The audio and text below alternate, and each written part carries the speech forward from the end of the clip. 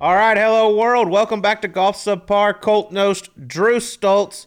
Sleaze, what a week it was at the American Express Championship for Hudson Swafford. By the way, future guest of Golf Subpar. 100%. Just picked up his third PGA Tour win. I think it's the year of the dogs, bud. You think? Oh, what gives you that indication? God almighty. I mean, shit going pretty good for the boys down there in Georgia. Just take the whole state and lump them into it too. The Braves won the World Series. Hawks will probably find a way to win the NBA championship. Probably scoop a few in free agency. Everything's going right. Hudson Swafford wins. Russell Henley damn near did it in Hawaii. Matthew Stafford looking pretty good down in LA in the conference championship game. I mean, yeah, the dogs.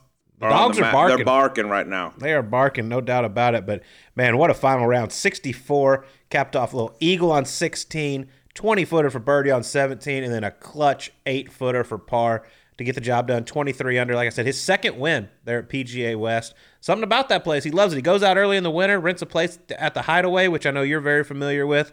And, man, Palm Springs is a second home for him. Yeah, dude. I think that going down there early, just getting camped out when you're East Coast guy, if you're going to play Hawaii, it's like go to Georgia to Hawaii, then back. Like, it's just a lot of travel. A handful of those Georgia guys, or at least the island guys, go out there and camp in Palm Springs, got to set up shop, stay out there for the holidays, makes Hawaii super easy. It's just a little trip. Then they come back and do it over there, and whatever it is, he's got it figured out. But, man, it got interesting for a while there.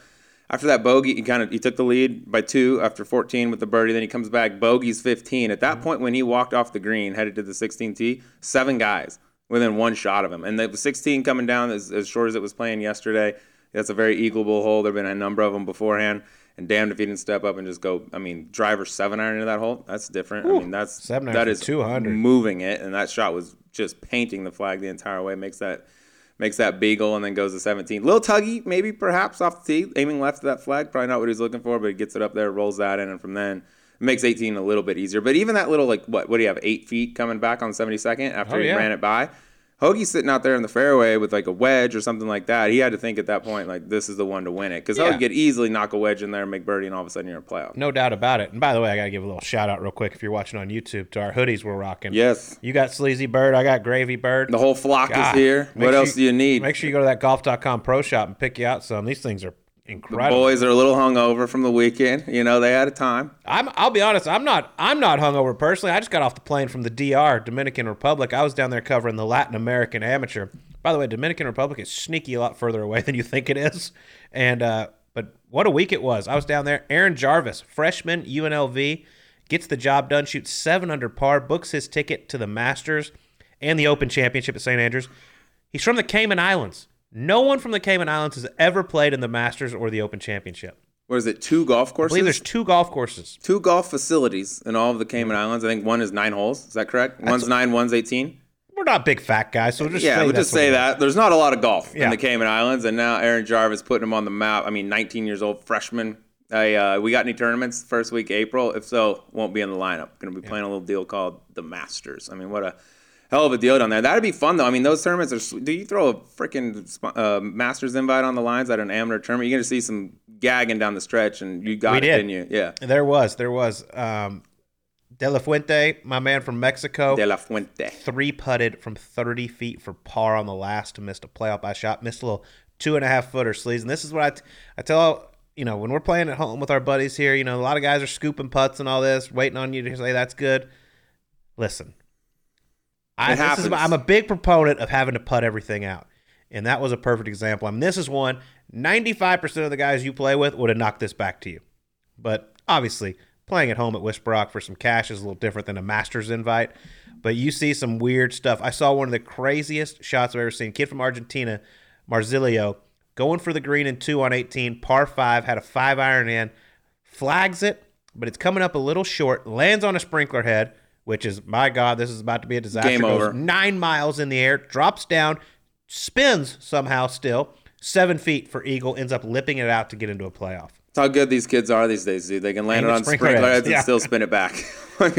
What's going? The dude's heart had to sink when it landed on the. It probably looked good in the air, and then it lands and it's in the air for 17 seconds. It felt like, and then somehow give himself a good look for Eag piece to get into a playoff. But yeah, you see some, especially dude. You see pros gagging down the stretch all the time. You get amateurs in there, and it's either Augusta, you get all this, or you get nothing. You just get a runner-up finish, put it on your resume. Doesn't matter, doesn't get you anything different, but. yeah, we'll see the young man, Mr. Jarvis, down there at Augusta. But it was a lot of fun down there. I got to meet the legend. If you ever watch ESPN Deportes, Which I do. the legend John Sutcliffe, who is kind of like their on-field reporter, the guy who made famous Monday Night. Yes, I know him well. He's got a high energy dude. He very high energy. Love him. Got to spend some time with him, have a couple tequilas with him. What a dude! It was a cool trip, man. What the USGA, the R&A, and Augusta National is doing for amateur golf is phenomenal. I'm here for it. Yeah, it's cool seeing these guys get to tee it up, and like they got Keita Nakajima now, the world #1, who damn near looks like a pro. Just played it out in Hawaii out there. We're gonna see him over there in Augusta as well. So I mean, you put these things up, man. So it used to just be the U.S. Amateur. Now there's a handful of them out there doing it. And speaking of playing for fun, but with a lot of nerves on the line, I had a big weekend this week, dude. We had a hate match. A bunch of former subpar guests in the house this past weekend while you were out of town. We teed it up on Friday. Myself, Keith Mitchell was in the house, Joel Damon in the house, Steven Yeager in the house, Ricky Barnes, Bryce Mulder, all those guys other than Yeager have been on. We'll get Yeager on coming up too. But we had a 5-on-5 hate match. Team Sleaze, Mitchell, Kittleson. We went down I'm to starting Damon to learn Yeager. that it takes current tour players to get you out to the golf course. This would have been set up a little bit in advance. You're but starting to turn into Ben Hayes a little bit. Yeah, it does. There needs to be no pickleball. That's an alternative, I guess, option out there. But I mean, dude, we had 10 dudes out there. We had a great game. Count three best balls. All birdies count. We got clipped. Sad face. Keith hitting it nice, though. If you're looking for a little play at Torrey Pines, hitting it nice. We got him on some claws on the back nine. Started to loose it up. Finished it off with a little eg piece on 18, which was nice for the squad. Yeah. All right. Well, I like that. Well, I'm sure there was a lot of Callaway drivers in that group, especially the new Callaway Rogue ST driver. These new drivers are the company's fastest, most stable drivers ever, with industry-leading innovations that create a breakthrough in performance.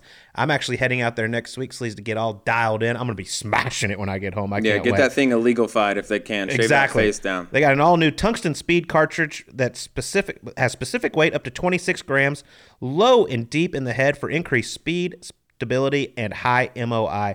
The construction, shaping, and positioning of their jailbreak speed frame promotes even more speed and stability. And as the industry leader in artificial intelligence, they have lowered spin and increased forgiveness in their face optimization formula. Rogue was the most played at the Century Tournament of Champions this year. To find out more, be sure to visit CallawayGolf.com/Rogue Drivers. They got 4 models. And Sleaze, I heard you were hitting in the desert a little bit, so maybe it's time for you to make the switch. That's very to Callaway. unlike me. I need it. We got 4 different drivers for you to choose from. We got the Rogue ST Max, Callaway's best combination of distance and forgiveness, fits the majority of players. Got the Rogue ST Max D, dedicated draw model for players who need the most shape correction. The Rogue ST Max LS, stronger trajectory, lower spin, and more neutral ball flight. That's kind of where I'm thinking the Sleaze should lean. And then we got the Rogue ST Triple Diamond LS, a compact low spin head for better players. Once again, visit CallawayGolf.com/Rogue Drivers to learn more and figure out which Callaway driver is best for you. All right, Sleaze, our guests this year is in 2022. Oh, let's just go over them. We got Kevin Kisner. Okay. Check. We got John McGinnis.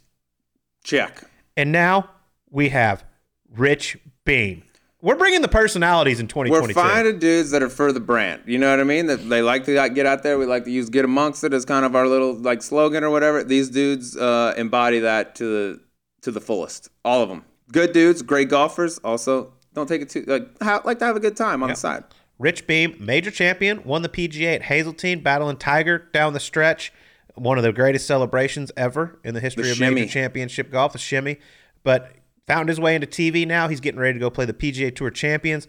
Just one of my favorite personalities in the game of golf. No surprise that he's killed it at TV. Yeah, he's great with that. He's fun-loving. Everyone likes him. He was the exact same way on tour. By the way, not only his major championship, but I was on property. We get into this as well. The winner of one of the craziest finishes in the history of the PGA Tour, period, 2002 International at Castle Pines, where Steve Lowry was just doing weird shit all over the property and ended up Rich had to duck a 12-footer or so on the last hole to win that thing. It's nuts. He had a little stretch there late in 2002 summertime. All right, well, let's get to it. Here's Rich Beem on Golf Subpar. All right, we are out here at beautiful Grayhawk Golf Club, the first major of the year, I would say, the Johnny O Twin Fin, and we are blessed to have an actual major champion here with us today. 3-time winner on the PGA Tour, broadcast extraordinaire, incredible dancer. Am I missing anything? Rich Beem in the house. You know what? I actually think you guys kind of lost a bet by having me here because seriously, you guys are extraordinary at what you do. I've been a big fan of your show for many years. I've told Colt this many times. No, say It's going around, Coat. Listen, it's been a very fun day here at the Twin Fin, but you guys are amazing at what you guys do. Having me on here, man, dude. Well, first That's the off, most flattering this thing is we really of all time. appreciate it, but keep this is going, great. but Yeah. Listen, stop it, but keep. I will. I'll keep going as long as you want me to. no, you are the best. First off, you are a major champion. You're a loyal listener. And you have one of the best personalities in the game of golf. So why the hell wouldn't we have you on? I can't believe it took this long. Well, because I don't pass through Phoenix that many times. True. You're busy, and traveling around the world. Now a CBS full-time on-course analyst, dude. Let's give a big round of applause. Thank Yeah, you. clap it up. Thank you, Rich. Golf Seriously. Thank you, Golf Rich. clap. Seriously, Much man. God, that's appreciated. the nicest intro we've Listen, ever had. you know what? I just think do this that for an I hour. should- listen, Say something I about think- me, Rich. I think I should be interviewing you two derelicts. for Ask the us hour. anything, dude. We're an open book. You know, So tell me, last night, what happened in your house? Oh, Never mind. Nope. yeah. We don't want to go there. We'll leave that alone. Yeah, we'll leave that We'll one actually alone. touch on that Listen, maybe Sleaze, before I'm the sorry, show. Pards. No, I'm you're good, sorry, brother. I'm It's all. sorry. I'm over it. It's come and gone. But why wouldn't we? Our big thing, kind of our little catchphrase, get amongst it. That's the kind of what we embody. That's our brand. Nobody, I would say, embraces that more than you. You've been getting amongst it for a long time. I think that this life, you get one kind of go around, and if you're not out here having some fun with it all, then what are you doing? God Couldn't bless agree you. more. God bless the you. three of us live life very similar, except he has 2 young kids and yours are grown, and So, I don't have any. yeah, that might Well, means my life there are some expectancy. people in this world that should not replicate. Good point. Reproduce, replicate, whatever. Replicate, Yeah. reproduce, Whatever you wanna whatever. call it. It's, let's just make our own words up right now. 'Cause good we're with from that. Texas. Yeah. So. Well, I want to talk a little bit about Texas because I'm fascinated. You were born in Phoenix, but you grew up in El Paso. Yes. Which home of Lee Trevino, the legend. Yeah. But I need to know what golf was like for you because I've heard there's some crazy gambling games down in El Paso. Yeah. There were definitely some crazy gambling games in El Paso when I showed up there I was there for a little bit before that, but 1996 is when I really got my first taste of what the El Paso country club scene was like. And there was 2 games, a Wednesday and a Friday game, and you better bring it. If you don't bring it, then don't bother showing up. And here's the funny thing: is it wasn't like it was a massive amount of money, but unless you played good, you were going to lose 8 days a week. And the games there were very simple. It was a quota. You had a partner, a high and low hat, and you just pulled the golf balls out, and away you went. And it taught me how to make birdies more than anything else. And I think that's what, if you don't make birdies as a professional golfer, then what are you doing? You're going to go sell Yeah, cell phones. You're gonna going to go start a sell podcast cell phones quick. and podcasts Yes. and go work for Sky Sports. There's no doubt about it. But it, what it taught me more than anything else was how to make birdies and how to go low and not be afraid of going low. The money was kind of secondary of it, but listen, it was really good after a while. And when you don't have any money at the time, we've all been in these games where you're like, maybe it's not the biggest number for everybody, but it's a hell of a big number for me. Listen, It matters. Listen, I remember the first year I worked there, I was making $312.48 every 2 weeks. That's solid. Listen, to me, dude, I am got it going on. An EP? Listen, Yeah. I had the world by the tail because I had $100 rent. Wow. What did you live in? The market was different. Yeah. Well, I you live on a I had bicycle? no. I had a guy by the name of James Dennis who was a lawyer in town, and he had he had a room that he rented out to me, and between that and macaroni and cheese and pasta and all that, and then a bar called Asatunas, yeah, I lived high on the Asatunas. hog, Yeah. high on the hog. No So doubt. who Go ahead. go to the gambling games real quick? You're Yeah. playing them as a quota game, high low hat, all that. Yeah. So you were obviously in the low hat. Who else was in these games? I'm assuming you had some decent amateurs, some maybe higher handicaps. Were there other pros involved in this? Yeah, we had J.P. Hayes, Ryan Hytella.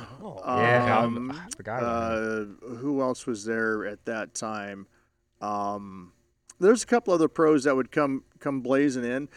The one thing that we did have though is that any pro that would come through town, whether it was a former UTEP player or just a friend of a friend, they always had to play to the lowest handicap of whoever was there.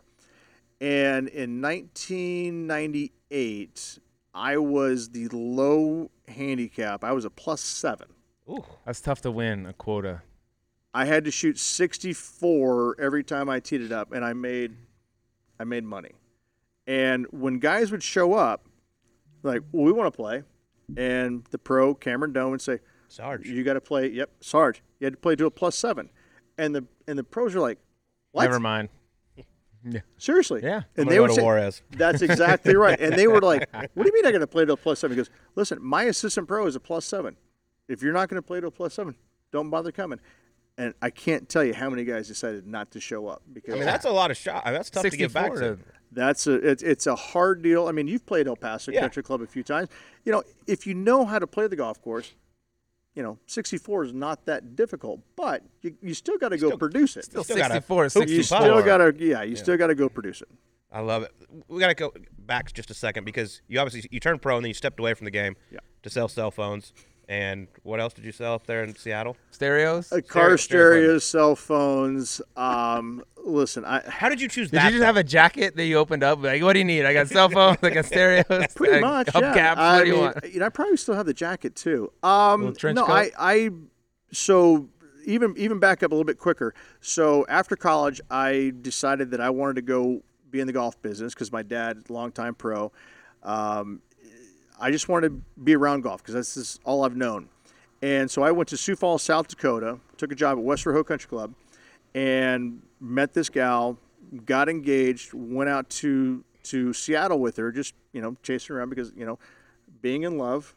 And so I went out there, and the first job I ever interviewed at, that I can remember, was for Magnolia Hi-Fi in Seattle, Washington. And I still to this day have no understanding why they hired me, because I must have been a drithering like,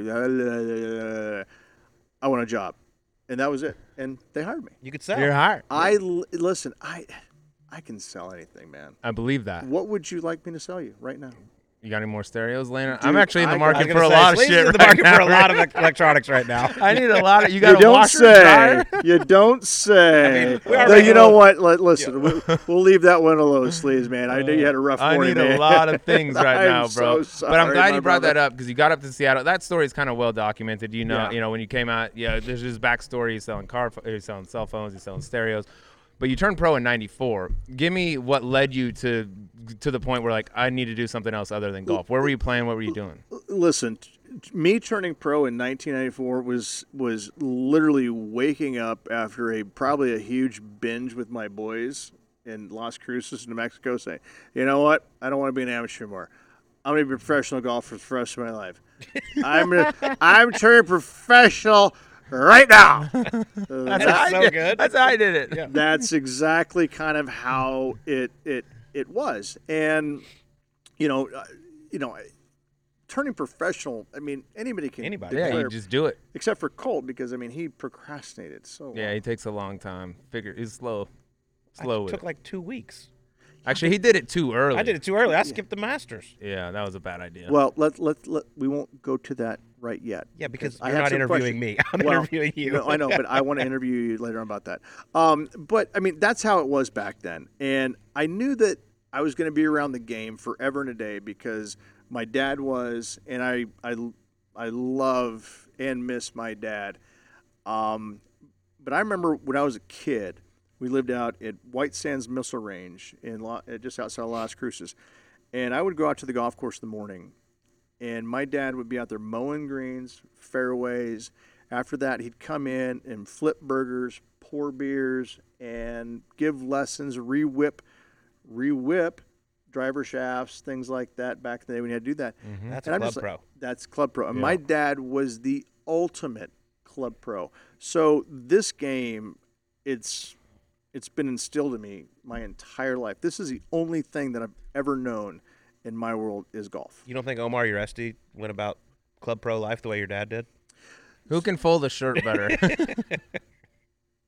So my dad was an amazing club pro. I don't know who you were talking Okay, about. perfect. just Let's then. skip that one. Perfect. Edit. No problem. Edit that one out. But quick question though, because all right, you stumble out of bed, you say I'm turning pro. You got to play in some stuff to turn pro. So I assume you're playing state opens, mini tour. What got to the point where you're like, I hate this. I'm gonna go to Seattle and just give up golf for a bit? It wasn't. I never hated the game, and in fact, I just I think that honestly, I was chasing a girl.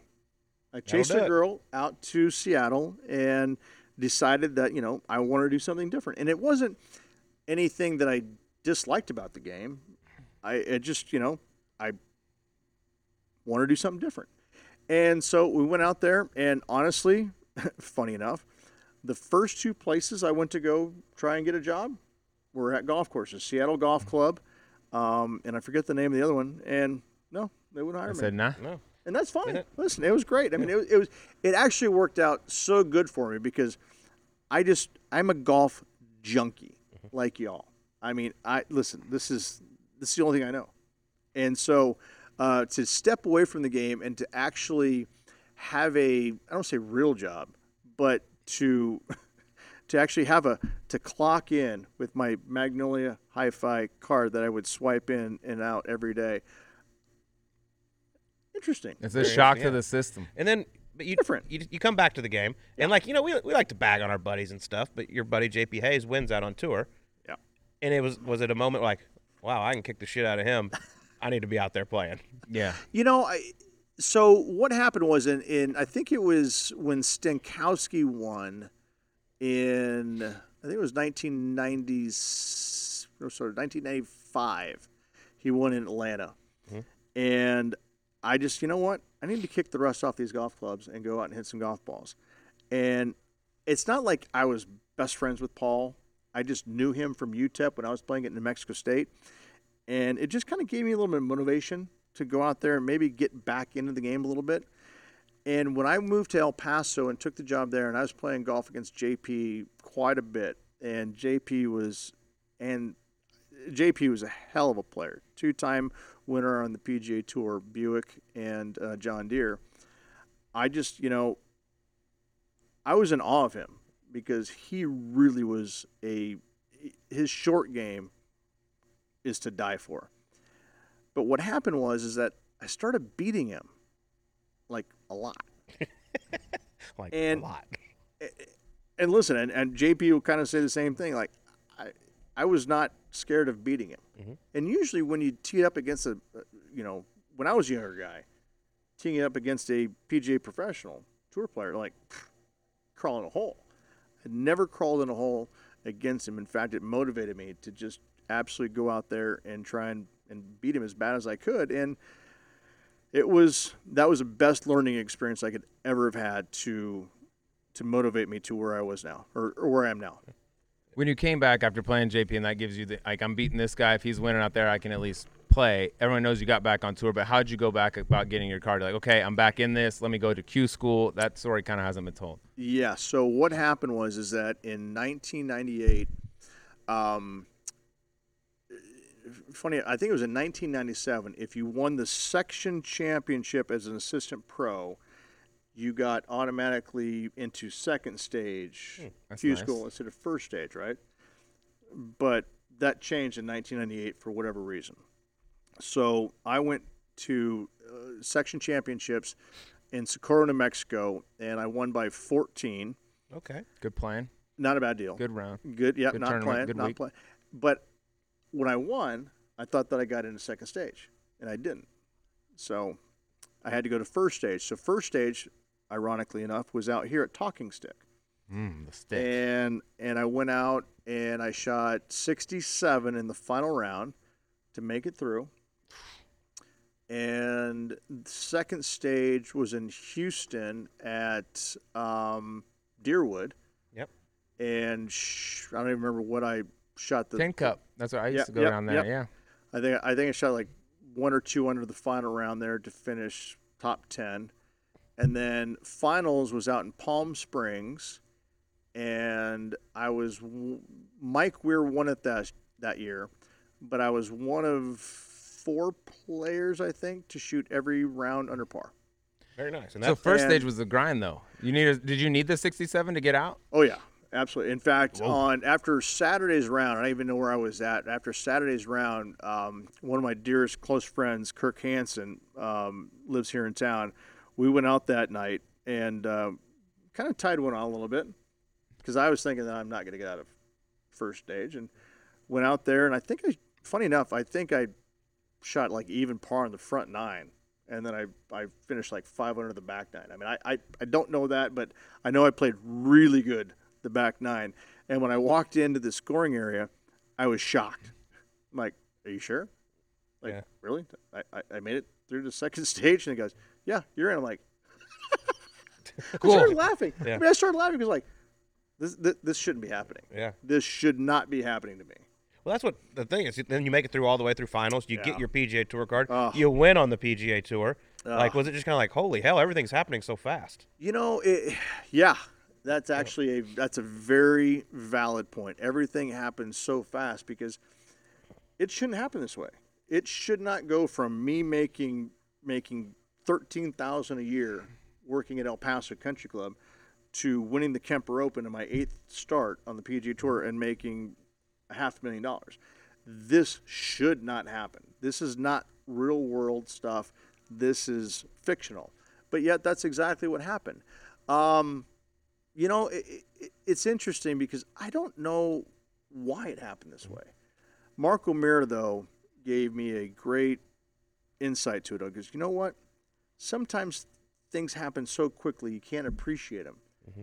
But he also said, take advantage of it. And that's exactly what happened. I sat there, and after I won the Kemper, and I had a couple of not so good years after that, though, it's, you know, when you have an opportunity to play at the highest level, you got to take advantage of it 24/7. No doubt. He did, and then 2002 rolls around, and I want to go to one of my favorite events of all time because I was actually on property for this 2002 International. Were you Castle really? Pines, stand up. Yeah, I was on property for you, Richie.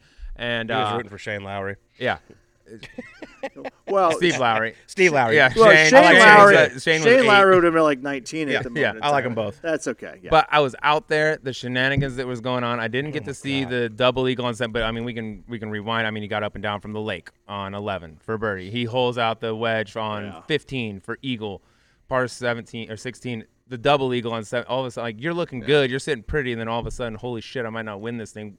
Were aware? I know what happened on 18, but were you aware leading up to this? Like, this guy wasn't even on the front page, and now all of a sudden, he's got a 12-footer to win. Exactly. So, yes, all of that and more. I'll never forget standing on the 18th tee box, and I have a 9-point lead. And in that point, Crazy, dude, listen, crazy. Listen, Be done. listen. And there is a sign in the locker room. The PGA Tour says, we expect competitors to put their best foot forward, meaning you have to try on every single, like if you have a 9-point lead and you're in the final group and everybody else is done, you just can't pick up your golf ball and walk in. And say I'm done. You have to hit a shot. You know, you can hit 14 golf balls out of bounds. I always and still wanted win. that, like the stable, because Be it's fun. the Stableford format. Yeah, exactly. I wanted some guy to have the tournament, you know, when they used to do it or still do it, Reno Tahoe. Mathematically, it's over. Him sit down on 18 and say, "Bring the trophy right here." Hit it I'm not coming out. backwards. Yeah. And that's exactly why the PGA Tour didn't Yeah. want that. You got to put your best foot forward and try, right? So I'm sitting there on the 18th tee box, and I'm playing with Mark Brooks, and I am grinning earlobe to earlobe because I'm thinking, I got this thing wrapped up. And I drill it right down the middle, and by the time I get to my second shot, I'm only a point up. Wait, You heard the roar because What the just roar happened? was nuts. I could hear it from way across. I heard the roar, and David Faraday was with me when I won the Kemper, when I won the International, and when I won the PGA. So, but at the International, we're walking down the 18th fairway. We hear the roar, and I go, "What happened?" I go, "Craig Barlow make 3?" He goes, "No." I said, "Lowry make 3?" He goes, "No." I go, "What happened?" He goes, He goes, Lowry made 2. And I look at him and I said, my lead is 1? For the audio listeners, that was a middle finger one. That was a middle That was a finger single one. yes. digit, yeah. Single awesome. digit, yeah, number 1. And he goes, yep. And I'm going, You got to be kidding me. you got So you found out in the fairway though. You knew because the roar lit- happened. I mean, by the time I hit this tee shot to the second shot, I mean, halfway down the fairway, my 9-point lead went to a 1-point That's so lead. crazy. It's the But that's wildest what's tournament cool of all about that time. format. That too. is the greatest thing about that. And format. that golf course specifically for it, it Yes. allows for that type of shit to Yes. happen. You probably had your victory speech already. Like, I got to thank my You know, this sponsor, this guy. You know, funny enough, I mean, I don't think that anybody ever has a victory speech. You know, and I'm sure you didn't when you were winning your amateur and I had the, a and the lot. I public. never got to give them, Rich. I wasn't talking to you. I was actually looking at Cole. No, I was telling you about me though. Yeah. Oh, I'm sorry. No, it's okay. I didn't had a realize lot. that. I still have 'em ready. I'm sorry. Anyways, so yeah, I didn't have anything. When you're walking down the fairway, you literally are just like you're still like this until once you get done, then it's okay to just like lose your mind. But I seriously, I will never forget when I understood that I went from a 9-point lead to a 1-point. It's one of the wildest finishes in PGA Tour history. I mean, it's just I was just like unbelievable. And so when I finished out, went up and signed my scorecard, and then came back down, and I saw Lowry, and he had this 12-footer. he hit a great shot in 18. He hit a great shot, pins front left. He hit it left of it. He had this putt straight up the hill, and there's no reason in the world he should have missed this. No reason. And to this day, I'm pretty sure he'll tell you it's the best putt he ever hit that never went in. And when it did not go in, it was like, oh my word, because I never expected it to be that close, to be fair, when I was standing on 17 tee box, much less 18 tee box, and yet here it is. Yeah.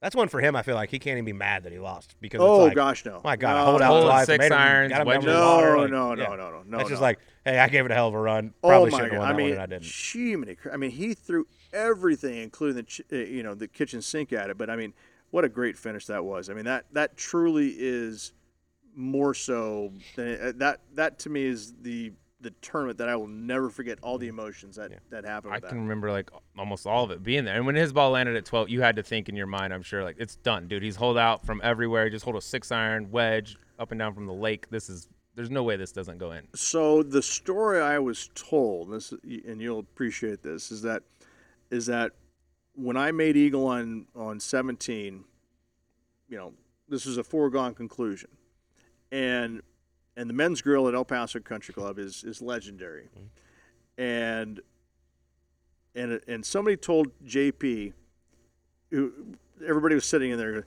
this is done, and JP goes, yeah, this is absolutely, he's got this in the bag. When Lowry holed it on 17, JP was taking a swig out of his Miller Lite and fell over because he was like, not because he was drunk, because he's like, Oh, I yeah, cannot believe this just happened. Like, it was just, this is like not real. Yeah, It wasn't. It wasn't. So, But at the end of the day, you won. You deserve to win. Yeah. But we got to go 2 weeks forward. Yeah. Because that's when the world Yeah. really got to know Rich Beam up at Hazeltine, Chaska, Minnesota. Shout out to all the boys up there, Fernie, Ryan, all those guys. Oof. Our man over here, by the way, Patrick Hunt. Patrick Hunt, you might not like him at the end of this. We'll get to that later. Are you kidding me? Oh. I mean, seriously, can you not? And y'all folks can't see this because we're on air right now, but he's got some sexy hair. He's a beautiful man. Yeah. He is a It looks like the beautiful most man. interesting man in the But world. let's talk about Hazeltine, though. Okay, talk to me. Because, I mean, you got the job done, one of the best celebrations ever, but we got to talk about the final round. Because Okay. here you are. It basically comes down to a two-man race there Yep. on the back nine against a fellow named Tiger Woods, Yep. who just birdies the last four on you, Yep. a couple groups in front of you. Yep. Take it back to what you were thinking, because obviously we all said Tiger roars are different than other people's roars. Yep. And I'm guessing you know what's going on up there. Take us through that back nine on Sunday. So I was playing so good that I didn't care whoever anybody else was. And I think we've all been in this not you, but I think we've all been in this. Damn it, Rich. Thought we had a moment earlier. We did, Not you. Okay. and we still will. Okay. We still will. All right. But you get into this moment where when you're playing so good, you don't know. You're almost oblivious to everything going on around you. Yes, I heard the roars coming down the stretch, and I'm not going to lie. I mean, it's not. They weren't oblivious. You heard them, but I think that I deflected it because knowing that he was playing with Fred Funk, and Fred was a great story that week because he talked emotionally about his brother going through rehab and how tough it was, everything that was going on with him and his family. And every time I heard the massive roars going up, I got like, Fred, way to go, buddy, making another birdie. And I knew full well that it wasn't, Fred, but you have to deflect. Because if you think about what is actually transpiring and what's going on, you're gonna be lost. You're gonna be done. And I think that's what Tiger did best, is that he got everybody else to think and pay attention to what he was doing. And I never bought into it that week. Listen, I buy into it 51 weeks a year, 52 weeks a year now, because of what I do. But back then, it didn't bother me, and I didn't care. The roars were obvious, but I didn't pay attention to it. Do you think, obviously we can't go back in time, but do you think it was a blessing to you that you weren't paired with him? Oh, absolutely. There's no doubt. There's no doubt. I mean, I made an 8, 12, 10-footer on the 18th green on Saturday to get in the final group with Justin Leonard, and that was probably the biggest putt of the week for me because I was not paired with him on Sunday, and I would have been if I had missed it, I'd been 4 back of Justin, but I was only 3 back going in on Sunday. But 4 back or 3 back, it wouldn't have mattered. My life would have been, I truly believe it would have been completely different. I don't think that I would have won. Had you ever been paired with him prior? If you hadn't made that? No. So that would have been the first time. That would have been the Sunday at a major. That would have been the first time, yep. Do you think winning you're only a few weeks removed from the international at that time, being that you got a lot of money, you just got a 2-year exemption, you got all that stuff, check that box off. Do you think that lessened the pressure for you on that Sunday? Like, I would love to win this, but if I don't, I'm still good. There's no doubt. We were playing a practice round on Tuesday with a very, very boring group. It was Pat Perez, John Daly, Robert Gomez, and Fuzzy Zoeller. Yeah, So there was church mouse. It was. I struggled to see why I even played with these guys because there was zero gambling. Oh, no, never mind. See, those are the best stories, though. The gambling. We're gonna circle back to this as such. So Fuzzy on number 5, I hit driver on number 5 at Hazeltine, dogleg right to left, and Fuzzy goes, "Why are you hitting this? Why don't you 2-iron, 8-iron?"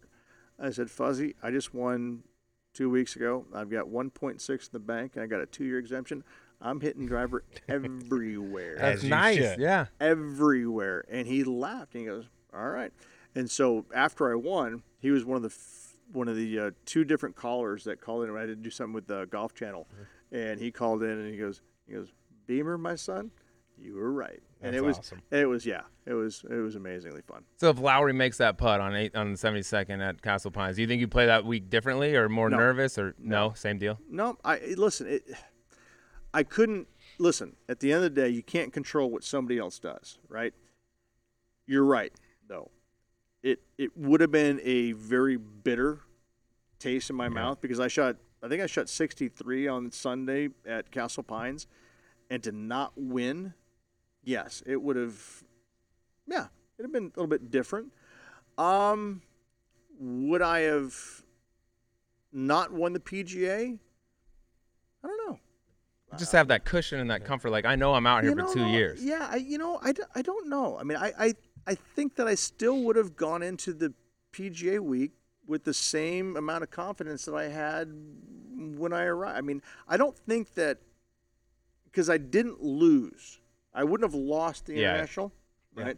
Somebody would have come up sure. and beat me. And done right? something weird. So it is not. So it wouldn't have been like I did something wrong, or I choked, or I lost for whatever reason. I just didn't win. Granted, there are so many what ifs and why not. Listen, we could talk about this for decades, but you know what? At the end of the It day, happened. hey, you're a major champion. Chicken dinner. Things you're top Double 20 in the chicken world. dinner. After that, a book is being written about you, and yes. you're legendary, Caddy. We're not going to talk about the author because I hate that man. But the book, thank Bud, God. Sweat, and Tease. We got to talk a Strong little bit about words. it. Strong. So, yeah. So the author followed me around for a couple of weeks back in what was it 1999, and you know, there's a lot of stuff left out, man. Yeah. Well, your caddy was an absolute legend. Oh, Which we're gonna get to it. Steve Duplantis is Rest in peace, Steve Duplantis. Rest Legend. in peace. God bless. Love him. I mean, if this was a show that we could do, as we call in Sky Sports, on the red button, where you can just kind of let things fly, we could tell some seriously funny stories. However, we're going to keep it neat and clean. I love Steve. Steve was one of those individuals that I'll never forget for the rest of my life. Thankfully, he was with Jim Furyk for many years, caddied for me at the Kemper Open in '99, and this is one of the funniest things ever. So I think it was it Norelco? The razor? Yeah, there was Shaver? so there was a back then there was a company, I want to say it was Norelco, that they set aside $30,000 for the caddies for the year. Okay, so for every second of airtime that the visor, the logo got on air, the caddy would get $100 every second of airtime. Nice. Yeah, he won all of that in the week. That's in awesome. Kemper. He actually had to get paid $45,000. That is fantastic. He knew where the camera was. He blew the entire thing out of the water. They had to make a new check for him because they only garnered $30,000. He made $45,000. That's fantastic. Hell of a deal. I mean, For the fella. unbelievable for every second, and he was sitting there right next to me the entire time. Same visor as you had just said Norelco on it, and it was just like, holy smokes. He got so much airtime. Tell us this: did you make more or less than that off the book? You and I made the same amount off my book. Really? So you just did that like, hey, you can follow me around and talk You about and whatever? I made the same. That is ridiculous. You and I made the same amount of money off my book. How did you Off let that book. happen? Naiveness. Yeah. Listen, in 1999, listen, going back to it, I was making $13,000 a Yeah. year in 1998. Do you realize my world changed so drastically from 1998 to 19? I mean, it was unbelievable. And 90, I was so naive. You got to So be the naive. only dude then or now that I think would just, hey, follow me around, especially for a guy who likes to get after it and go out and have some beers and do things like that. Hey, follow me around and write a book and just, it's all good. You take care of it. You know what? No one would do that. Part of it was a lot of fun, but a part of it now looking back on it was like, man, this is kind of sneaky. I'm like, I'm not too sure I trust this guy after a while. Well taken. And, but it's when it got presented to me, I'm like, this is the greatest thing I've ever, this is going to be so fun. After a while, though, you just kind of got the feeling that this is not going to be that fun, and there are some hidden things in there like, he may not have my best interest.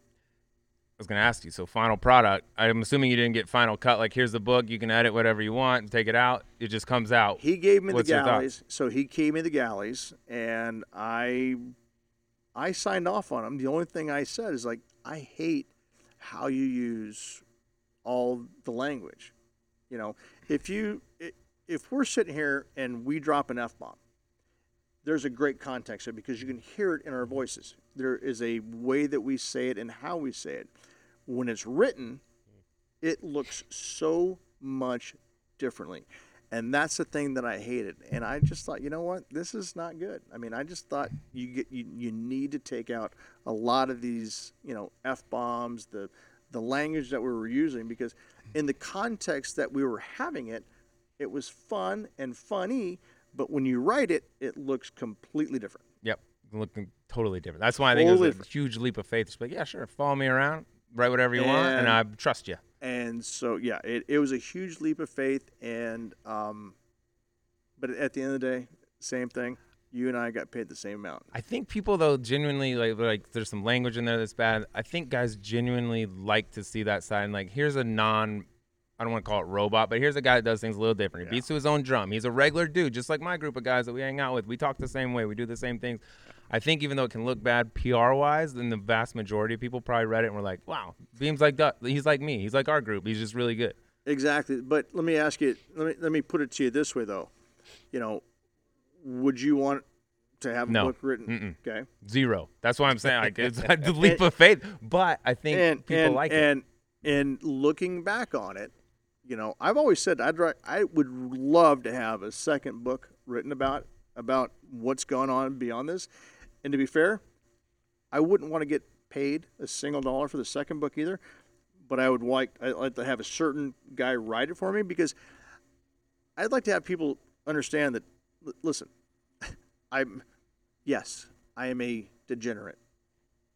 You're a golfer. To a point. However, there's a different side of me that is out there, and yet there was nothing like that in the book. And this guy took he went out there and. I think our feelings are it's kind of known for similar. that, but yeah, it's kind of like the author, the deal. That's absolutely. the shtick. But Well, I think overall people liked it. But I think I think every golfer looking back on their career wishes they could have done more. I mean, you had a hell of a career, 3 wins, major championship, but now you've absolutely killed it at TV.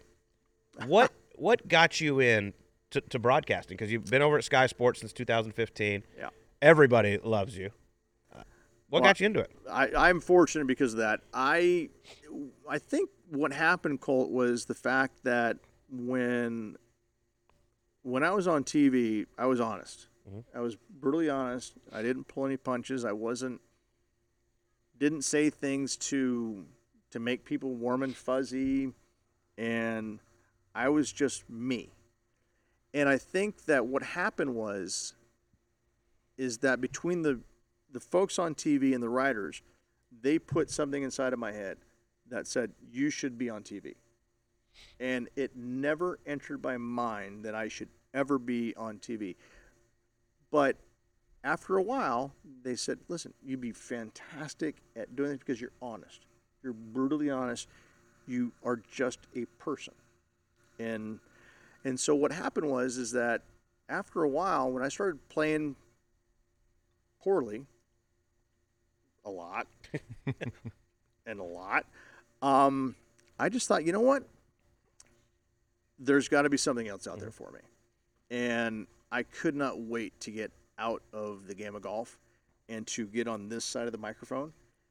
And how it all came about was, and happenstance, was in 2012. I was on the European Tour. I missed the cut in Switzerland by a stroke again. And I went down to the TV compound on Saturday morning and said, listen, I'd like to do something with TV. And my boss now, who was a producer back then, he goes, do you have any experience? I said, absolutely none. He goes, well, can't really help you out, but go get some experience. Love to chat with you later on. 3 years later, worked for a couple years for Golf Channel, doing on-course stuff, and Sky Sports took a bigger interest in the PGA Tour, and they let me loose and hired me up, and it's been amazing. Yeah, and your honesty is one of the reasons why people do love you on TV. They love listening to you because you'll say what you think. But we've had other broadcasters on, and we've had Brandel, Noda, a bunch of different guys, and like Brandel specifically is like, my job is to criticize these guys when it's necessary. So I go I don't want to say he goes out of his way, but he's like, I don't need to have a relationship with every guy and be buddies with these guys and be on the range and yucking it up. As a player, I feel like that's a fine line to walk. Like, I want to be buddies. I know a bunch of these guys, but I also have to be critical. What's your take on that with these young guys? Funny enough, I actually I listened to your podcast that you had Brandel on, and I actually specifically went up to him and said, you know what, you're wrong. I said, you do need to have a relationship with the guys on the driving range. You do need to be friends with them to a point because, listen, you can't judge everything that you see just by how they're hitting the golf ball, how they're swinging, this and that. You have no idea whether or not, this player's, mother is sick. You don't have, you need to understand what is going on in these players' worlds. Because what happens inside the ropes for a player, as we all definitely know, it is partially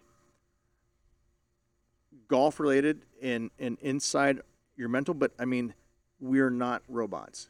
If somebody in your family is not doing well, if anything off course is going on, it's going to affect you inside the ropes, and there's no getting away from it. This is the real world. This is how it all happens.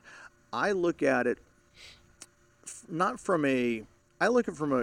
almost like a passion project, I guess. When I see players, I want to know, obviously, how they're swinging, how they're doing.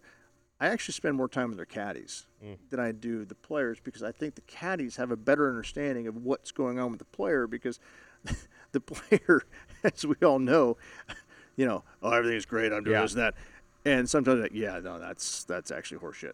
Yeah. Trust the process. That's the truth serum, the caddy. Yeah. Then you also see the caddies out at night. Yeah. The caddies they're the truth. They are the reality of it, right? Because the caddies aren't going to tell.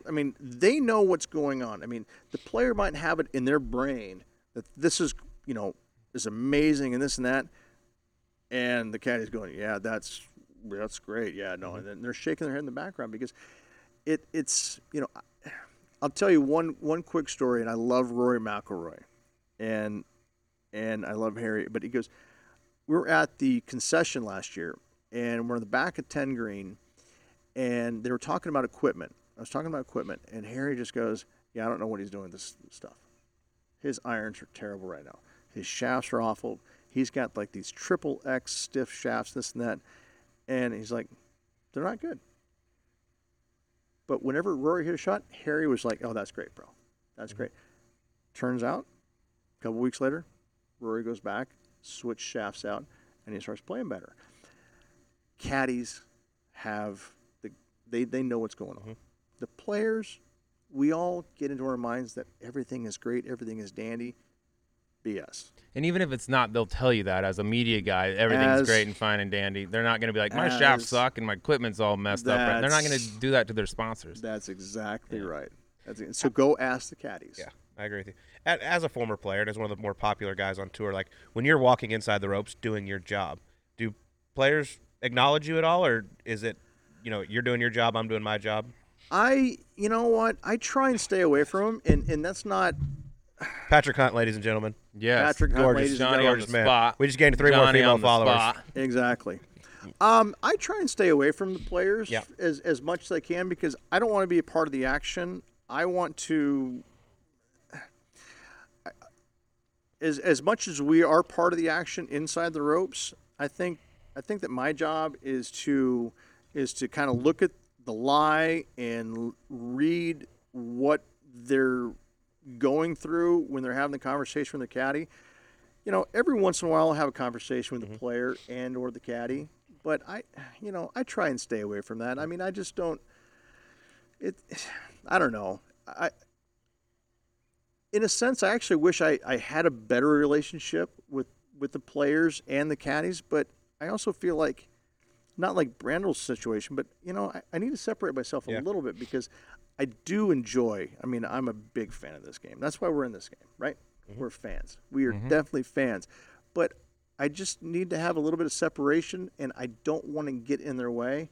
Although I do have to say a couple of times at the Ryder Cup, when Jordan would come over and we'd talk about a few things. It was really kind of Jordan funny. talks to everybody. It's unbelievable. Jordan talks. I mean, and it's kind of like Lee Trevino. It's just nervous energy. He's It just is. burning. He's burning nervous energy, and I just sit there and listen. I'm the same way when I'm in the fairway and I have Jordan's group. I He know. like comes up to me like I'm playing with him, and he's talking. I'm like, Bud, I got the mic right here. Say it into this. Yeah, Say here. it into this. Tell This me how would be you way really better. feel. This would be great Have TV. you ever said Exactly. anything about somebody or been too critical to where afterwards you were like, damn, maybe that was too much?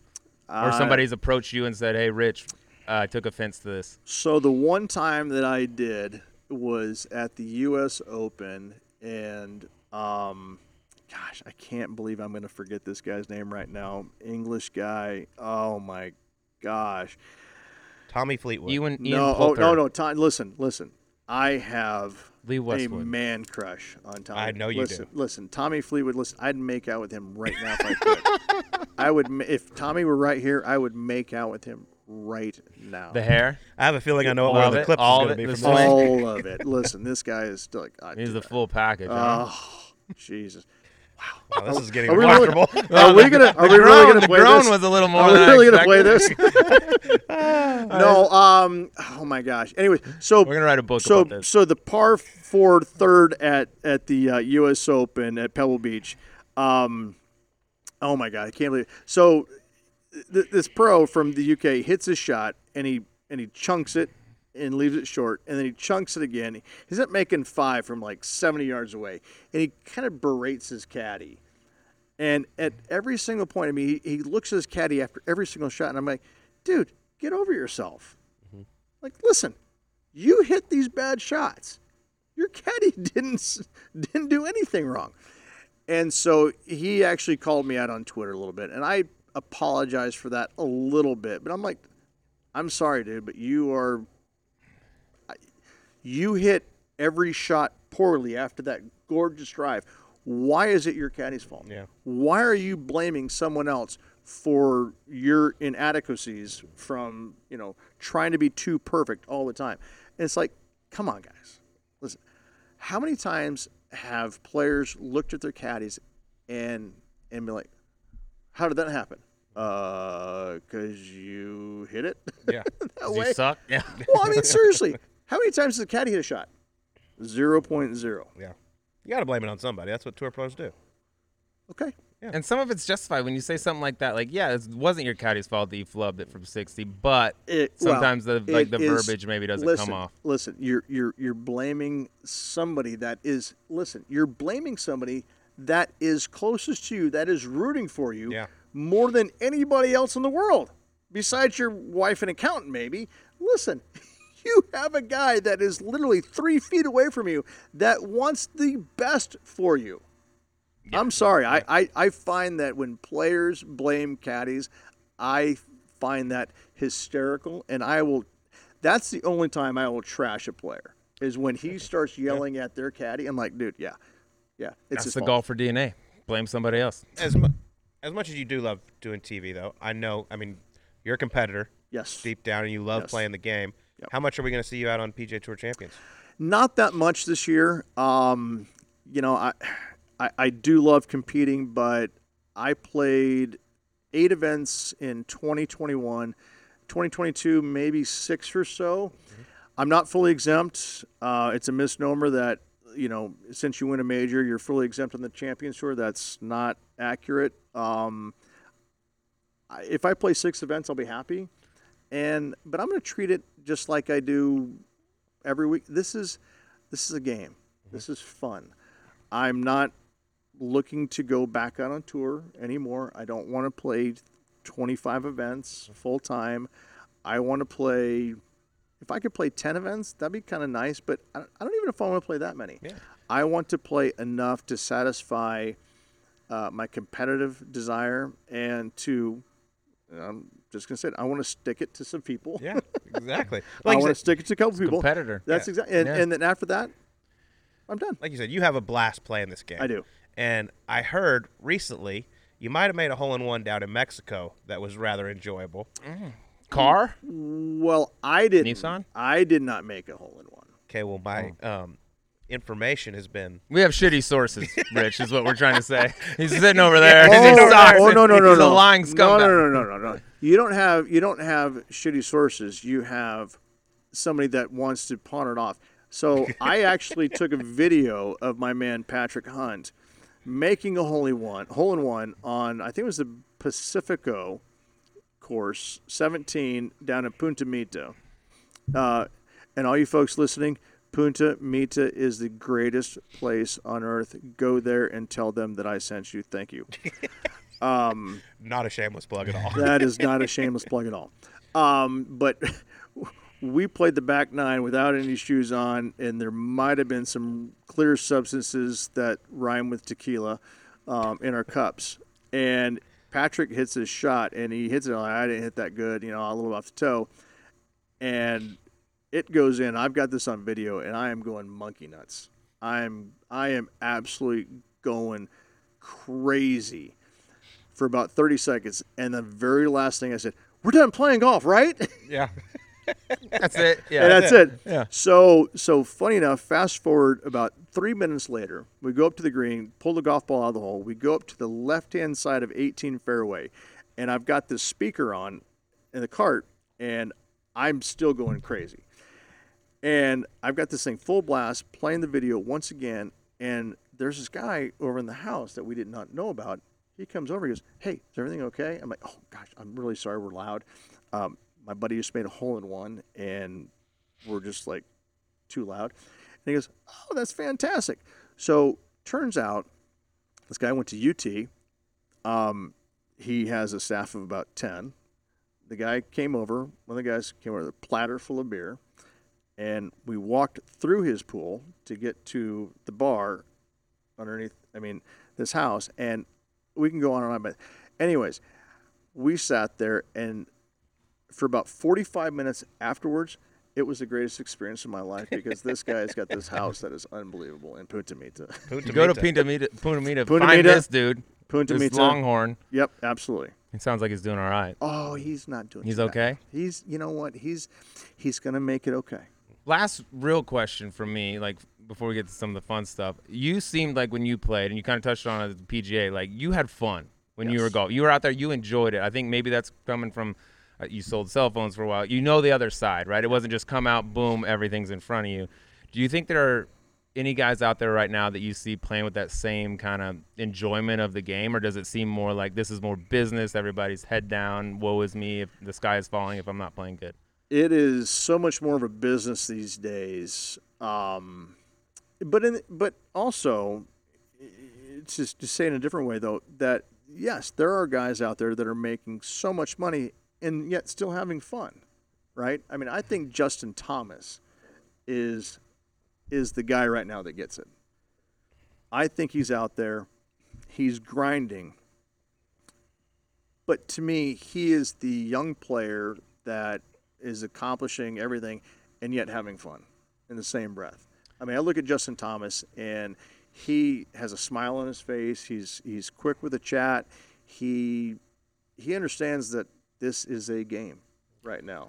And I think part of that goes to the fact that his dad is a club pro. Mm-hmm. Victor Hovland would be a guy I would say, like, if I had to pick a Victor guy right Hovland, now, yeah. like who is most similar to you out there, I feel like Victor. He plays bad, he's smiling, and he's interviewing. He plays great, he's smiling, he's interviewing. He's awesome. He has got the most infectious smile in the game. He's awesome. There is no doubt. And loaded with talent. Oh, he's going to be world number But one. he's like, I suck at chipping. No other pro comes out and be like, I suck at this thing.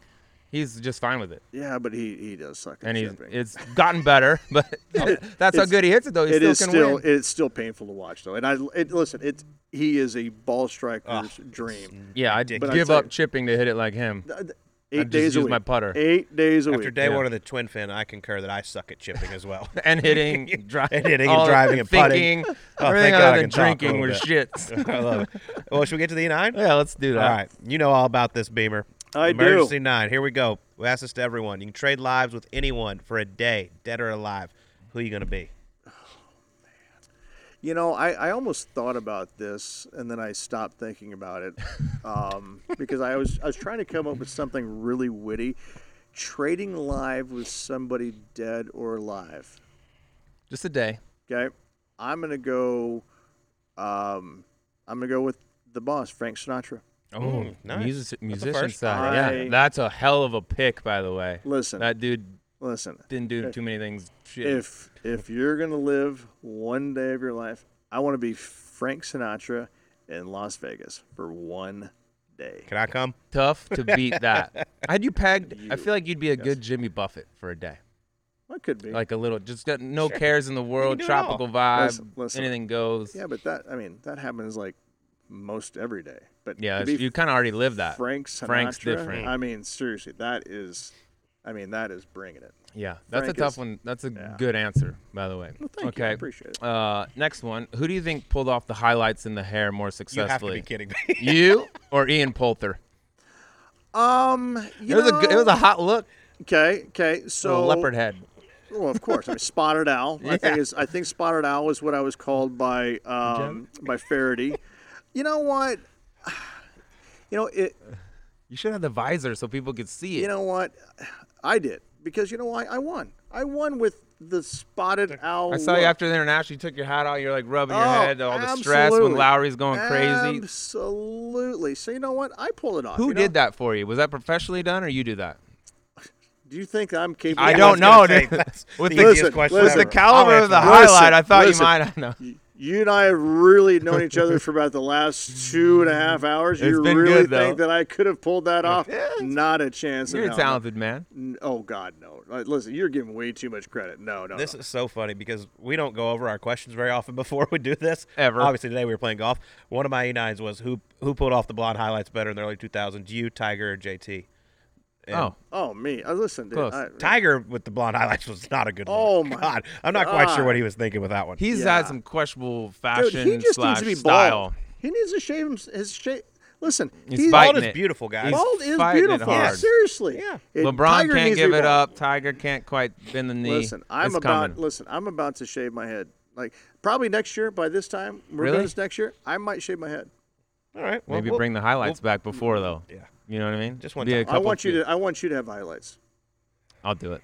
I know you will. We'll make a bet where you have to do it for some reason. I'd do it. All right. Next question. I've made worse Yeah. decisions. Yes, you You have. don't say. After you made your Borderline. winning putt on the Yep. 72nd hole at the PGA, you did a legendary little dance move. Yes. Did Dancing with the Stars ever call Rich Beam? No, those selfish folks. That's no way. Unbelievable. You'd have been my first call. No, they didn't. You know what? And thankfully they didn't because I would have taken that up. Yeah, I know you would have. I would have gone. I would have gone all in too. And you know what, You're built for it. dude? I would have. Listen, the one major regret that I have after winning the PGA is that I got invited to the David Letterman show. On to David Letterman show, You right? said no. Love Letterman. Okay. I was in Seattle. This was in New York. Yeah. Guess what? I said no. Yeah, but it's David Letterman. That's Letterman, bro. That's the king. I'm telling you, that is the thing that haunts me the most Call him back. in life. I can see. He's David doing- Letterman. he's got Oh, the Rich Netflix Beam- show Rich now. did Okay, that but to I me. did. My But he next did. guest is- But he did I have need to know what the you bet. Rich Beam top 10 list. Oh, good. Yeah, but I wasn't there to say. You could have it. done the top. Oh Dude, my. Letterman is. Letterman. You fly. You're And in Dubai, I- and he calls you tomorrow. And he's like, I- I'm coming. Said no. Biggest regret for Rich Beam's career: no David Letterman. That would be Loser. It. Yeah. That's awesome. That would be it. Loser. I love that. I'm guessing you. This had that might be the question. E4 today because we got all overlappers, but I'll audible here in a minute. Our minds kind of think alike. Do you It's still scary. have Gotcha. the legendary? Is it the STX, the putter? Oh yeah. Where is that bad boy? That thing was filthy. It is. It's in the house somewhere. Is it a house? No, it's in our. It's in my locker. It's not somewhere. being used this week. What does it got to do to get back in the rotation? Oh, it's never get back in the rotation now. I've got too many shakes going on, man. What do you got now? I've got Odyssey. Yeah, I got two. Listen, You don't got the I shakes ha- with that? I have the twitches. Yes. Oh, okay. I get that a little. I got the twitches, but yeah, I no, got the that a little bit STX. too, actually. Yeah, that. So you guys know the story about Jesper Parnevik. Yeah, right? he's the one who brought out that little Yeah. nub STX. Oh yeah. That thing was Unbelievable. sweet. It was like a little ping pong It paddle. was ping pong, yeah, and he's Soft as shit. ran into me on the driving range at Doral. He goes, "What'd you put this in the bag?" I go, "This week." He goes, "Oh, you're gonna putt like a genius this week." He goes, "Next week though, you're gonna putt like crap." Finished 4th in Doral. Next week, hit 31 out of 36 greens, missed a cut at the Honda. Yep. Nice That's putting, it. Rich. That's it. That's a Jesper plan. One That week, is- you listen. use it all up. That's you know what? There's some truth to that. There's just so I still have that putter though. It's actually it's back in Austin in my locker someplace. Don't let it go. I was looking for one for no, it's- forever. I was like, this guy makes everything. I I threw need one. one. I threw one in the water here. Oh, on this lake right here? Oh, you didn't know about that? There's about 9,000 tour players. There's a balls lot there of from shit in this yesterday, lake too. right here, too. You didn't know about so at the Fries.com Open one year, I got so mad after missing the cut. I mean, I threw my putter right in the middle of the lake. Dell sent in a diver to pick it up, and at this event years ago, he actually presented it back to me, and we put it into a wooden coffin and gave it a Viking funeral and set it on fire and put it on the middle Beautiful. That's an appropriate way to send it off. Viking fantastic. funeral. There's a lot. This lake could tell stories. of the lake. Oh, jeez. It Yeah. could write another book. Exactly. All right, we mentioned your legendary caddy, Steve Duplantis, Yes. earlier. Give me your favorite story you can share with Steve Duplantis on here on Golf Subpar. So after we won in 1999 at the Kemper Open, we went out for multiple nights. I think it was not Friday. It was Saturday night. No, sorry. It was Monday night after we won. Yeah, Same thing. Whatever. Saturday, Monday, whatever. it was Monday night after we won, and we were doing a tour of the town and just living it up, right? And he had run into this girl, and made plans with her for the second night in a row, and we're out at this bar, and Stevie was just absolutely lambasted, and he was mid-sentence talking to her, and all of a sudden I see him turn sideways. Puke? Yep. Okay. No shame in that. There's no problem with Turn that. back around and pick up the conversation right where it left off. That's a veteran. It was just there was absolutely, hello, how you doing? Everything going well tonight? I mean, it was just flawless. And I'm kind of thinking to myself, this guy's a professional. Yeah. The stories about this guy, Sleaze, I don't know if you've heard. Like, God I mean, bless showing him. up to the range, I think at Byron Nelson when he was caddying for Furyk with a poncho. wrapped Oh, yeah. around him, Oh, that's yeah. all he There could was, find. I heard listen, about that. Yeah, I mean, he showed up like when he was caddying for me first week out. I mean, on Sunday at Kemper Open, I had to carry my bag to the range. Well, that's one thing Furyk always said. He goes, How do you go everybody's- from Furyk to you? That's He got to lost be to the that. furthest end of the spectrum, I would think. No, but everybody said Furyk would say, Why? yeah, I that's- mean, he's a you major guys are champion. pretty similar. They have the same amount of majors. Right, yeah. Good point. Yeah. But Know everybody about their said business Furyk the would same say, way. like, Furyk would carry his own bag to the range all the time. They're Oh, like, yeah. Jim, why don't you fire this guy? He's like, he's too good of a caddy. That's exactly As long as right. he shows up He had to 14 love times. that. That's exactly He probably right. went from working He 800 hours a was- week to He 20. was, once you get him sighted Yep. inside the ropes, I mean, it was just like, So I Monday qualified for the Nelson when I was in college. okay, Got paired with Daniel Chopra on Saturday, and Steve Duplantis was caddying for him. That's exactly I met him right. when I was in college. That's And exactly he couldn't right. have been a nicer human. Yep. That's God, he was exactly- awesome.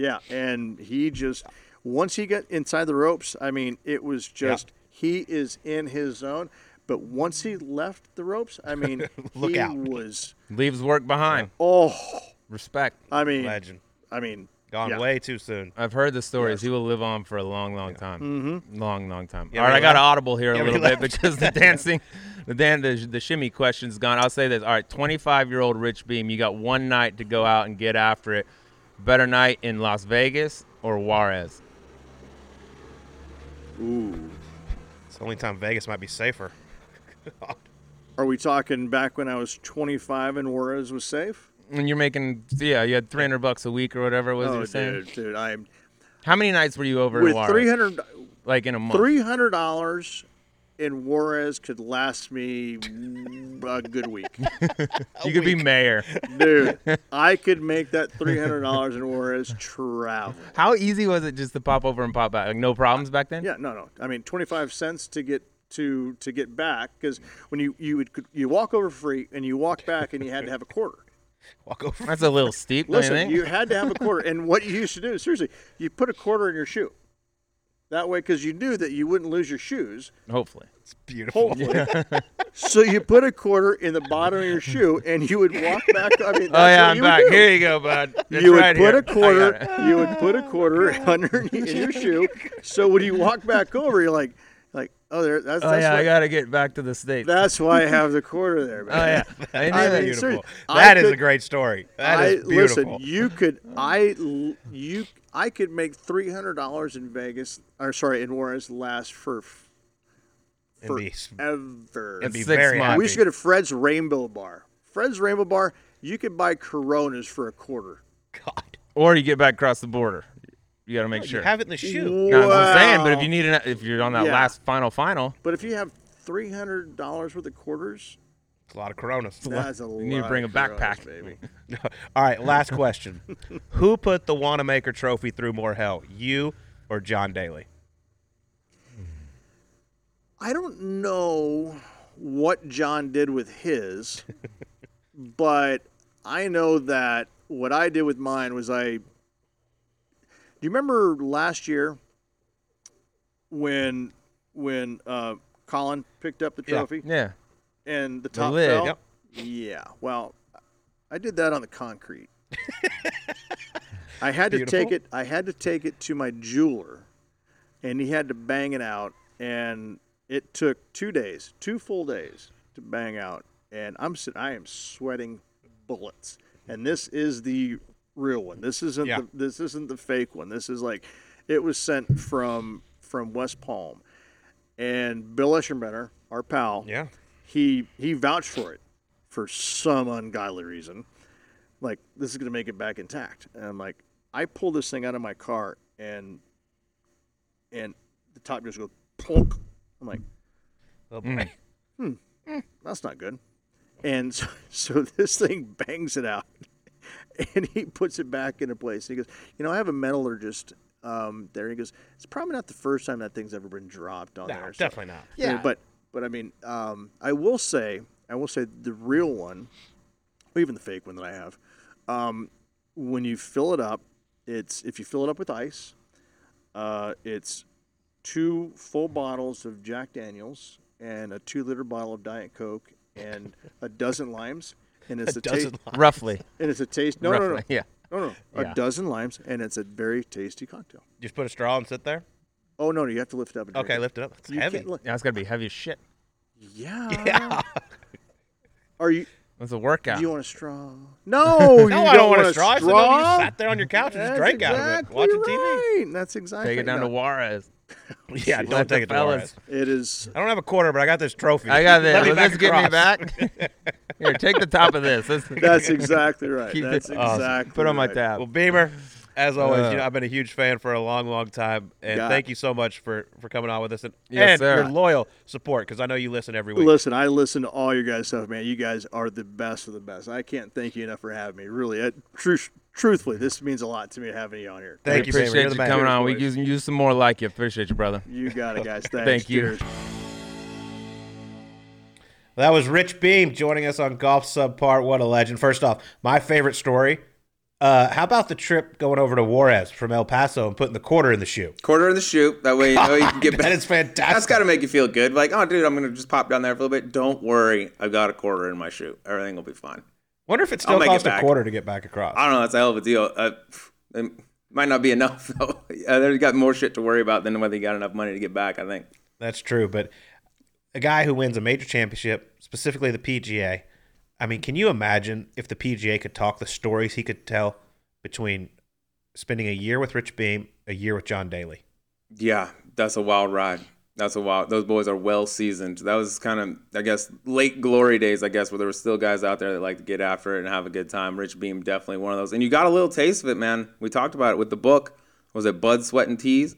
Where they followed, one of the riders. We're not going to talk about that rider. A rider followed him around for a while, kind of documented his life, how he liked to get after it. And, I mean, dude, name me a guy right now on the PGA Tour that would sign up for that. And it's way more watered down. Like, they're not doing crazy stuff like Rich Beam was doing. But who would want a guy out there like, I'm just going to write an uncensored everything you do, following you around on the PGA Tour, and then I'm going to put it out in a book. Oh, and pay you nothing. And you get nothing for it. I mean, I don't know. I mean, just pick the guys that actually get out there and get after it a little bit. Nobody would want that. Like, what's the upside? Nothing. No. It was a bold strategy, Cotton. I'm interested to see what he does out on the PGA Tour Champions, because I think he's a guy out there. He'll be above average length off the tee. It'll be interesting to see how serious he is about having a career out there. I think he can make a lot of noise if he wants to. I think it ultimately comes down if you want to. You got some guys that turn 50 and are dying to get out there, been in kind of no man's land from 44, whatever it is, to 50, can't compete on the PGA Tour, waiting for Champions Tour. Some guys get out there and can't wait to tee it up every single week. And some guys, he's got another career. He's not looking for anything to do. He's got TV going on.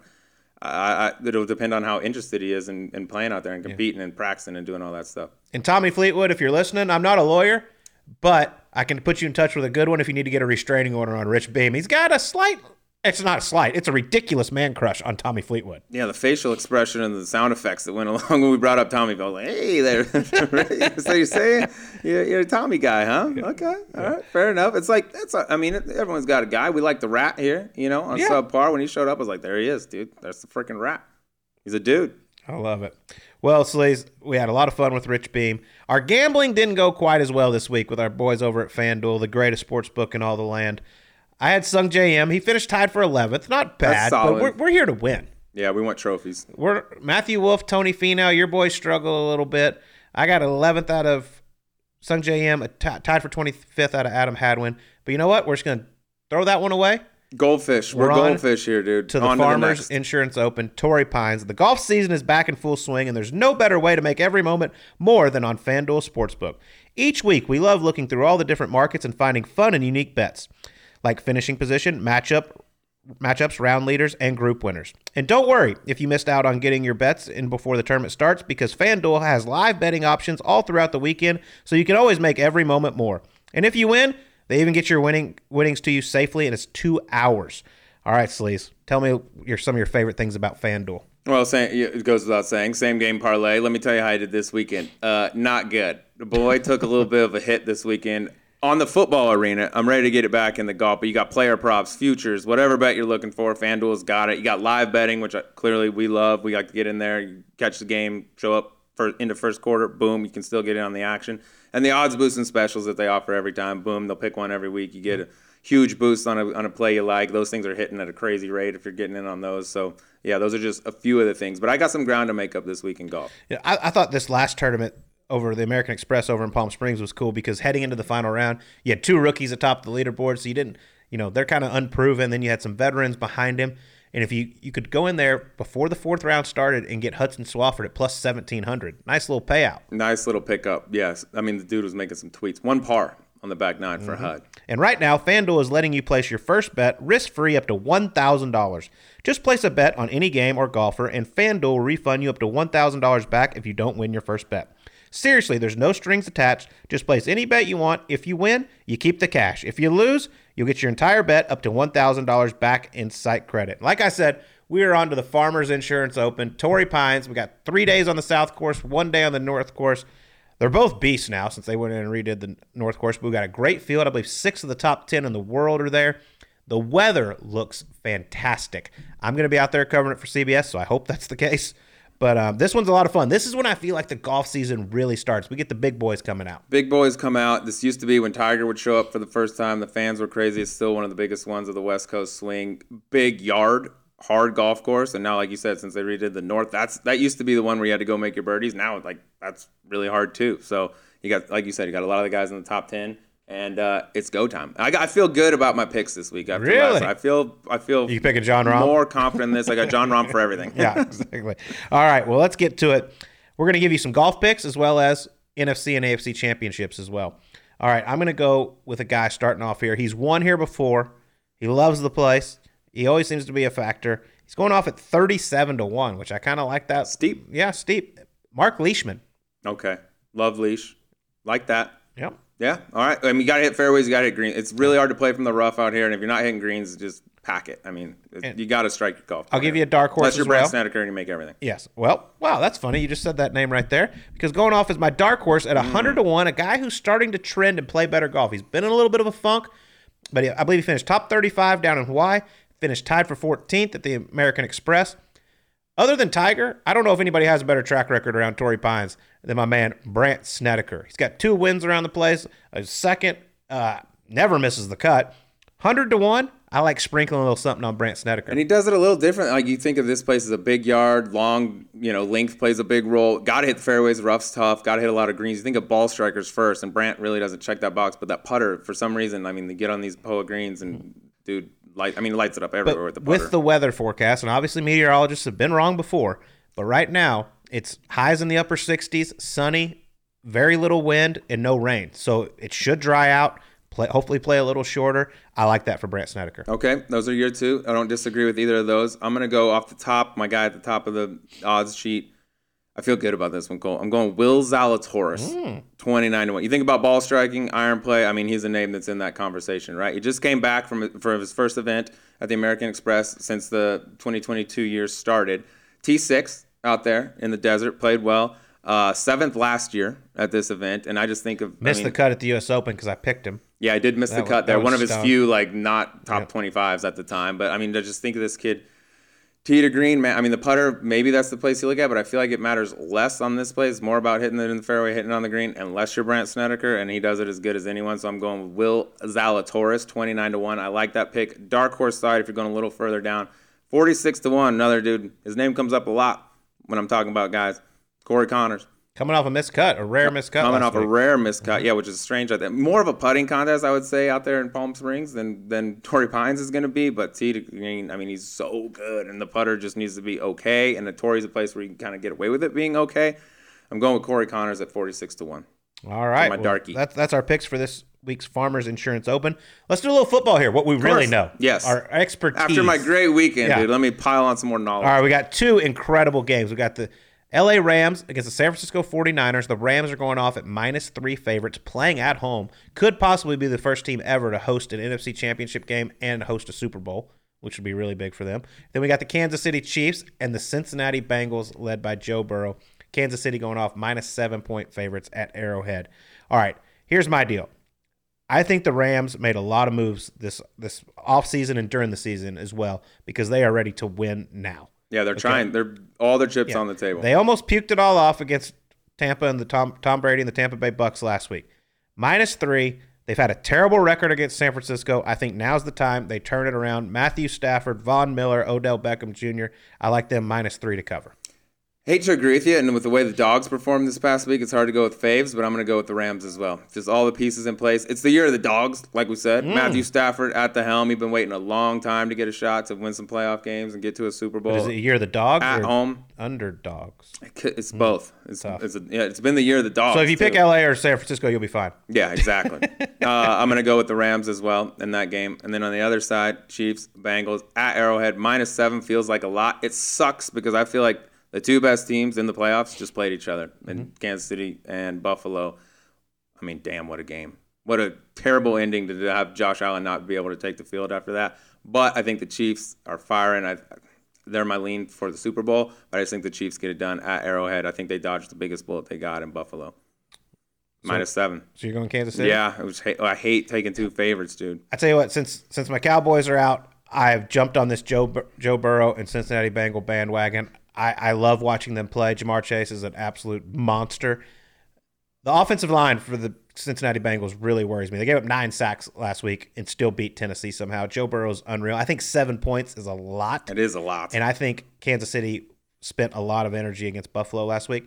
I think Kansas City wins, but I think Cincinnati keeps it close. Just Joe Burrow and that Cincinnati defense is really, really good. Just got to give him a little bit of time, and I think they can hang in there. I'm going to go with the Bengals +7. So you're taking Bengals, you're taking Chiefs to win, not cover? Okay. I think the Super Bowl will be Rams-Chiefs. I got 2 favorites on I want to go with underdogs, but I've been wrong on everything this past weekend. There's a lot of over-unders and same-game parlays, things like that. But just got to go with my gut here and go in 2 faves. So, all right, we're aligned on one, and we're on the other side on the other. All right. Well, if you've never tried FanDuel Sportsbook, what are you waiting for? Go to FanDuel.com/subpar or download the FanDuel Sportsbook app to get started. Be sure to sign up with promo code SUBPAR so they know that we sent you. Must be 21 years and older and present in Arizona, Connecticut, New Jersey, or New York. First online real money wager only. Refund issued as non-withdrawable site credit that expires in 14 days. Restrictions apply. See terms at sportsbook.fanduel.com.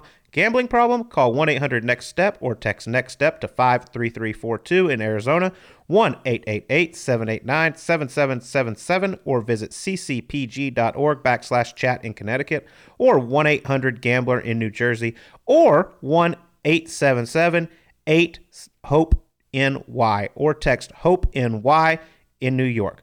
All right. So a lot of help if you got a gambling problem, dude. There's a lot of available resources to help you with your gambling problem. You can call me. I'll talk to you about it. I don't need help, dude. I just keep firing. Or just do that. You don't have a problem. It's going to turn around. All right. Well, what a week in sports it was. We got another great week coming. This was a fantastic episode. And coming up next week, when he's not in the gym, he's listening to Golf Subpar. We got Scott Stallings live and in studio. You're not going to want to miss it. Everyone have a great week. We'll talk to you on next week's Golf Subpar.